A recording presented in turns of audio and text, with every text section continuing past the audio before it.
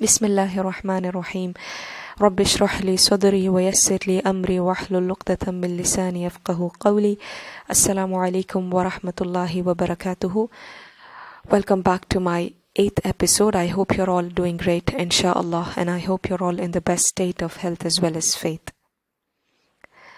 So this is concerning those who are going through trials and they don't see a way out, they don't see the relief coming. Now, many of us are going through something that seems unbearable, and we keep calling out to Allah Azza wa Jal. We are trying our best to remain steadfast, and yet we don't see the relief or victory coming. Now, when this happens, I want you to pause and reshape what you're thinking. Every single prophet, they went through trials, but that was for a certain period of time. But victory did come to them. Allah Azza wa Jal did bring victory. If you reflect on the story of Prophet Ayyub alayhi salam, you would realize that he went through severe trials for almost 18 years. And after 18 years, Allah Azza wa Jal did bring victory. He did bring relief.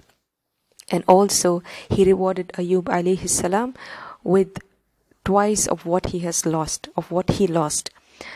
So do not ever doubt if your victory will come or not.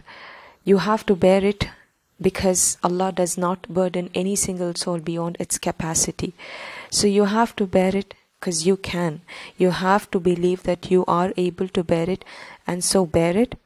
And do not ever doubt if victory will ever come or not. You should be confident that it inevitably will, by Allah Azza wa Jal's grace. But what we should be fearing and what we should be concerned about is the patience. If we would have patience or not, if we would have faith or not, if we would give up or not. Right, all of these things should be our concern, because in those moments we are likely to lose patience, we are likely to give up, we are likely to stop worshipping Allah subhanahu wa ta'ala. So we should always be steadfast. We should always believe that victory will come. It's going to come, it's assured, it's confirmed.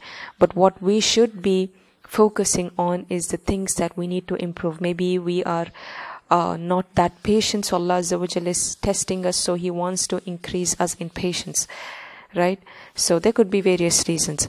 So let's be hopeful, let's be optimistic, and let's never lose hope in Allah Azza wa Jalla, and let's never ever disbelieve in victory. Allah Azza wa Jalla's victory will surely come by His will. I hope you could relate. I hope you share it with your family and friends. Jazakallah khair for listening. Stay tuned and join me in the coming episode. Barakallahu feek. Assalamu alaikum wa rahmatullahi wa barakatuhu.